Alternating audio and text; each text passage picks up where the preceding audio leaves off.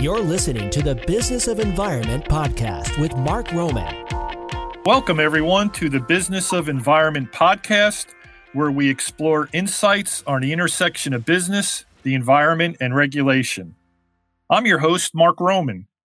I've been looking forward to talking with our guest today, Austin Printz.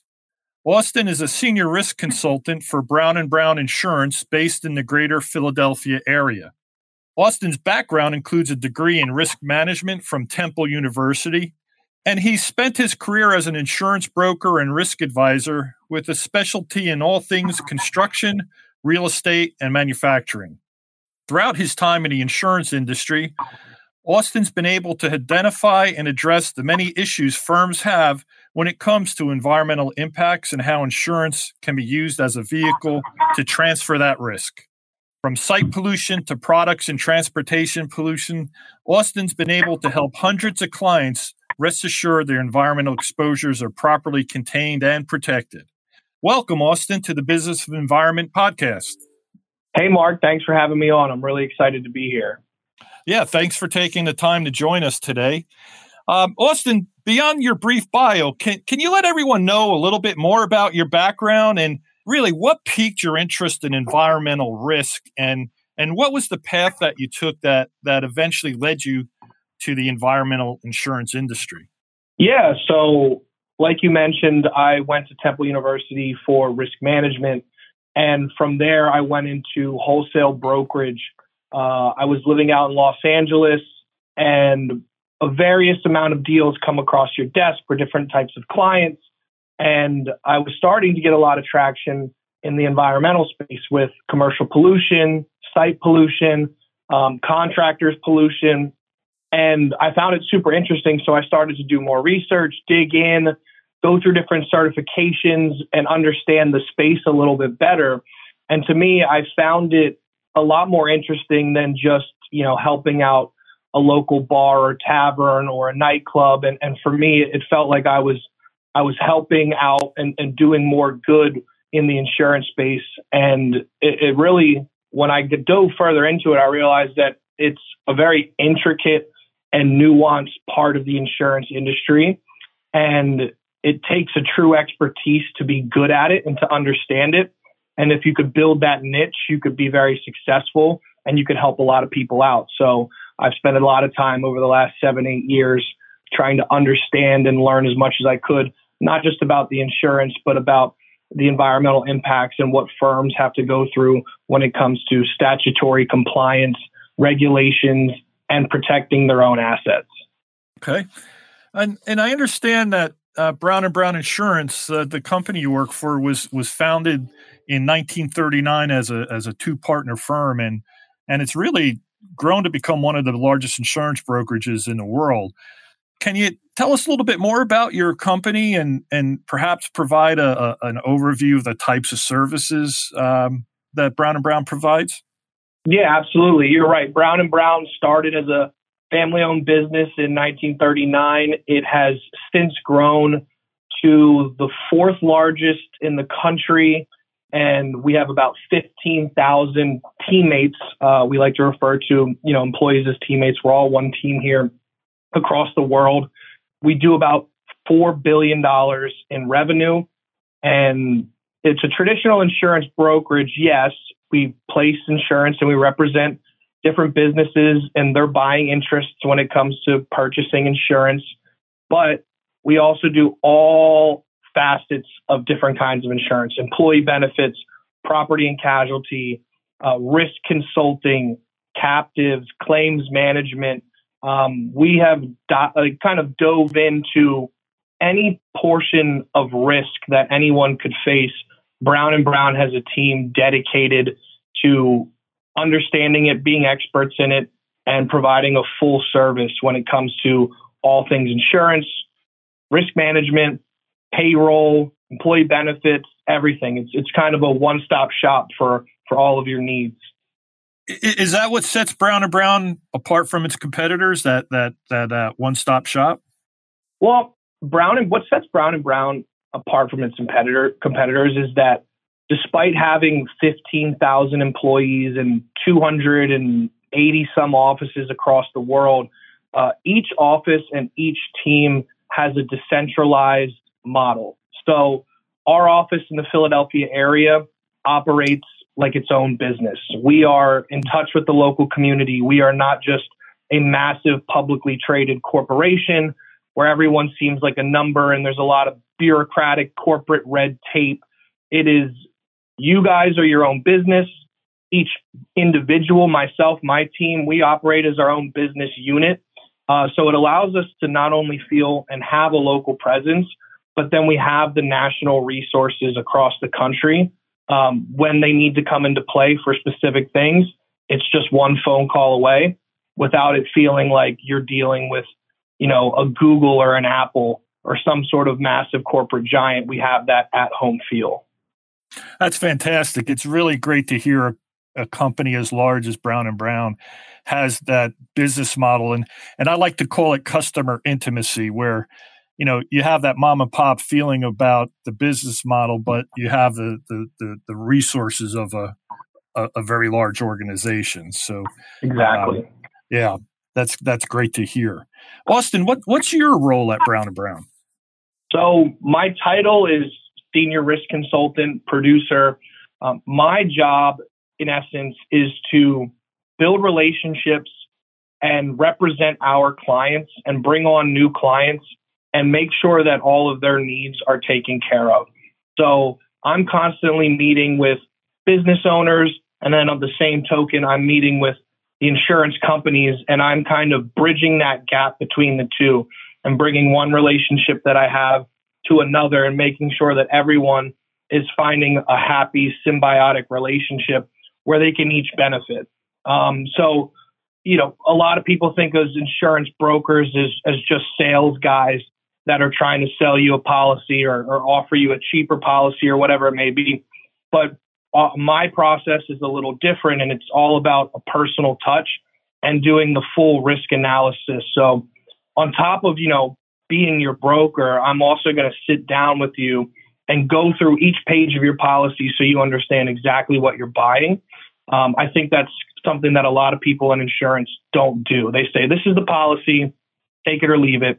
Our process here, we're going to show you exactly what's in there so you understand what you're buying, you're understanding what other options are out there, and you're making an informed decision when you're buying insurance. So I feel more of a consultant than I do a broker when it comes to my clients.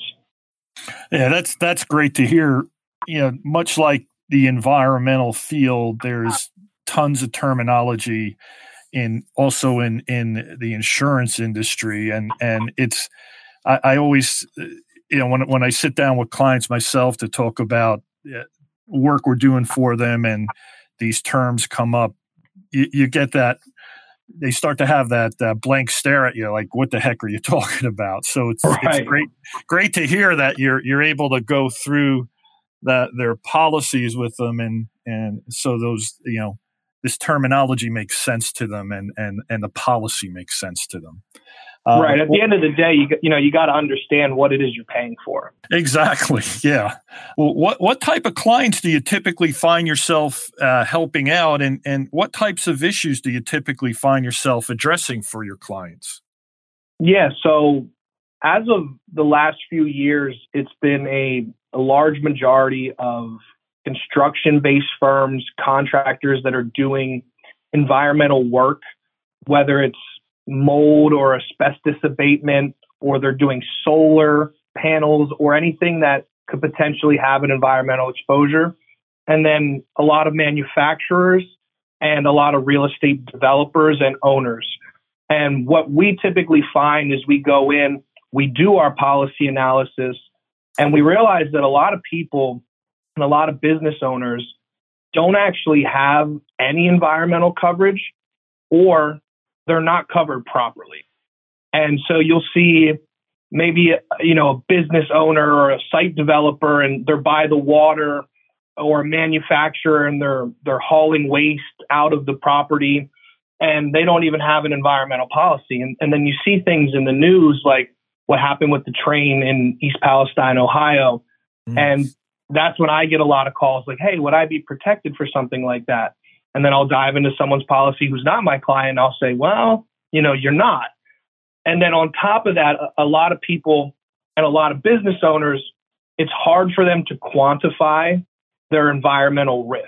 If XYZ happens, how much is that going to cost? What is my liability there? And so we have a proprietary way of helping you come up with exactly how much coverage you need so that in the worst case scenario, you can sleep easy at night knowing that you're going to be protected at the proper amount. And that's kind of the issue we see a lot is even when they're carrying environmental insurance, it's either not the right policy or it's not enough coverage. Mm. You raised the point about quantifying environmental risk. And in our work, we often find many companies struggle with determining that level of environmental risk and exposure that's acceptable to the organization as a whole. And we find that especially during mergers and acquisitions, due diligence studies, when we do environmental assessments on properties and remedial actions, just how much is a company willing to accept? And right. and you mentioned that you help quantify them, potential risks and exposures. Can you kind of give us a little bit more on how you can help a company feel more comfortable, if you will, with determining an acceptable level of risk and exposure? Yeah, so we have a ton of data on hundreds of thousands of clients across the country, prior clients, current clients, prospects, whatever it may be. And we have an internal system where I can go in and I can say, okay, you are an asbestos abatement contractor working in Pennsylvania, New Jersey, New York, and you do $20 million in revenue. And these are the types of jobs you're doing. And we can benchmark based off of historical claims history and other clients exactly how much people in your category are either buying in limits or they're buying in retention. And we can sit down and we can say, okay, based off of all the claims data that we have as Brown & Brown is one of the biggest brokers in the world, and all of our active clients and all of the claims that have been processed throughout the last decade, this is how much, based off of what you're doing, we think you need at a minimum versus what we think is actually, a good level of protection for you. And we can go through those options with you. So a lot of it comes down to size of the business, what they're doing, and exactly what the claims histories have been throughout the last decade or so for firms in a similar area. So it's kind of like a benchmarking process, but we're using pinpointed data that's specific to each business. And how often should a company reevaluate these levels of environmental risk and exposures they're willing to accept? Do you typically do this on an annual basis with policy renewals, or, how frequent do you think a company should be doing this? I think evaluation never hurts. With our clients, we have that conversation every year.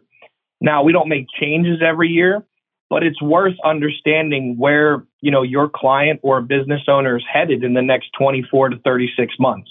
Are you in growth mode? Are you taking more jobs? Are you buying more firms? Are you buying more real estate? If so, and you're growing, that's going to increase your exposure. And maybe we need to have a conversation about increasing your limits or getting you a different type of policy.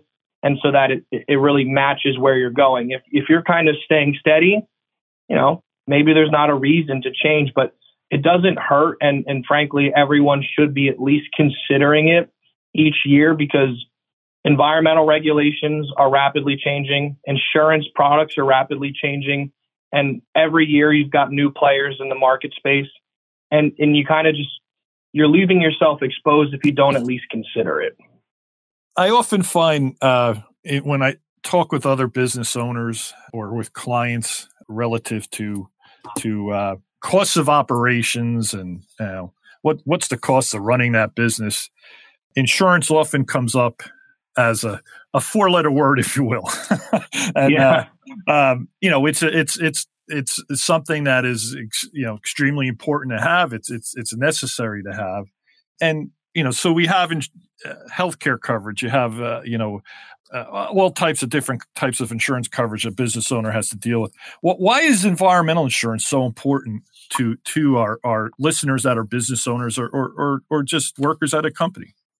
Yeah, there's a few reasons why. We're obviously just in society right now in a place where environmental concern is rapidly growing.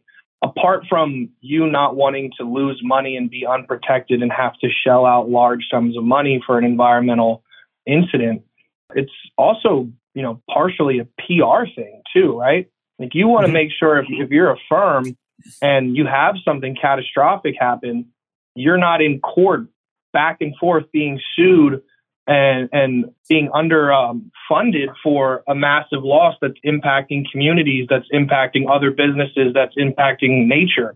So you want to make sure that you're protected and, something happens, you can sit there and say, hey, look, like our bad, but, we're protected and we want to make sure everyone gets every cent they're owed. And you don't want to have to go through all those legal battles where it's making your business look like you don't care about the environment. At the very least, it gives off the perception that you've thought about it. It's been a risk that you've considered, and you've taken steps to make sure that if it happens, everything is going to be done properly to make sure that you can bring everyone whole again. I would imagine, these issues that are happening in the Midwest and Ohio, the train derailments and the resultant releases of hazardous materials have an effect on how many people are seeking environmental insurance coverage now, and what conditions or other issues have an effect on the environmental insurance industry that may not be, common knowledge to our listeners, beyond what we see in the news. Right. Yeah. I mean, every day there's something new. And I think what really these events, they open eyes, right? And it's not so much that people kind of have this, awakening moment where I have an environmental risk. It's they start thinking about it differently, and they're like, okay, maybe something that we had never considered. Maybe just as an apartment building owner, I had never considered that maybe I have an environmental risk. And so you start to get a little more probing questions from clients who you wouldn't think traditionally would need an environmental policy, but in reality, almost every business has a way that they could negatively impact the environment. And that's why there's tons of different policies in the environmental insurance space to cover those different things. So I don't know if that specifically answered your question or not, but I would say that, as these things come up, it does create a conversation starter for businesses that wouldn't traditionally think that was an exposure for them. Yeah. And it also, it's worth, regardless of who you are and what you do, to raise that question with you, while you're developing coverage for them, right. Well, what kind of exposure do I have here from an environmental standpoint for, my business A, B, or C? It doesn't matter what you do and how you do it. You could have that exposure there and you just don't realize it. Absolutely. And across the country, that conversation typically isn't happening with a lot of business owners and their current brokers. And it's an old saying, and it applies to a lot of things, but the answer is always no if you don't ask. And just, calling myself or even your current broker and saying, hey, I know that, I run a restaurant. Is there an environmental exposure there for me? Maybe there is. Maybe it's a waterfront restaurant and, your septic tank is going to leak into the river. I don't know. Like there's tons of different situations in which a lot of people say, oh, that's not something I need. But if you don't call your broker or call me or have a conversation, you're never really going to know. And it doesn't bother me. It takes 5-10 minutes of my time to have that conversation. And if it's going to either say, yes, you do have that exposure, we need to address this, or I say, you're probably okay. At least that 5-10 minutes gives you peace of mind. Yeah, it's that old, age-old philosophy of, if I don't go to the doctor, they're not going to find anything wrong with me type of thing. Exactly. So, one challenge that, one of the many challenges I face as an environmental consultant is keeping up with the ever-changing environmental regulations. How do these regulations affect the environmental insurance industry? Yeah, they definitely can. It depends on what the regulation is, but it could require certain types of businesses to carry X amount of insurance. It could require the policy languages to change. So the way I kind of stay on top of that, aside from communicating with the carriers, the insurance companies, is quarterly I meet with 2 environmental attorneys. And I kind of pick their brain on, hey, anything happening in XYZ state or nationally that I need to be aware of. And like you said, it is constantly changing. And any given piece of legislature could impact how environmental risks are underwritten by companies, how much limits needed. Certain types of businesses now need to carry it if they're working with the state or they're working with local municipalities, whatever it may be. It definitely has an impact, and you got to stay on top of it. Yeah, it's a good idea to develop a network of folks that each have a little bit of knowledge on what's happening, what the trends are, if you will. Exactly. So that's great to hear that you meet with environmental attorneys, relating to that. Yep. Where is the environmental insurance market trending these days, and what do you see in its future? Yeah, so right now, the entire insurance market as a whole is what we call a hard market, meaning rates are increasing, capacity is shrinking from each carrier. But environmental insurance right now is still a product that they have very good data on, and carriers like to underwrite it and they like to quote it. So it's not as hard as, like, let's say, writing coastal property in Florida right after 2 hurricanes this year. It's a headache to kind of get that insurance. But the environmental market is rapidly growing and expanding its capabilities. We're seeing new policies come out each day that just offer more and more bells and whistles, whether it's increased cleanup costs or it's a different sort of added benefit when it comes to consulting or crisis management. It's growing rapidly, and it's going to continue to do that because the carriers understand the need for it. They understand how to underwrite it, and they understand how to price it properly. So it sounds like if any of our listeners are interested in, exploring environmental insurance coverage, now's a great time to get and check into it, right? Yeah, absolutely. And here at Brown and Brown, and my team specifically, we have a few limited distribution markets in which not every broker in the country, as a matter of fact, very select few have access to. And that goes back to what I was talking about earlier with me building relationships on the insurance company side. So it right now if you don't have it, or if you have it and you want to take a look at other options, there isn't a better time to do it than now. Austin, based on your experiences, what's the number one piece of advice that you could give a company that's either dealing with potential environmental insurance challenges or they're seeking to maybe determine whether or not they need this coverage and obtaining that coverage? So the first thing is just have the conversation. Call your broker, call myself, dive in and really understand what your exposure is, understand what is going on in the marketplace, and have that conversation, because a lot of things will come up when you're looking through what your business is doing. Maybe you're acquiring a business and they have an environmental impact that you were unaware of. And from there, kind of building out the right risk management program.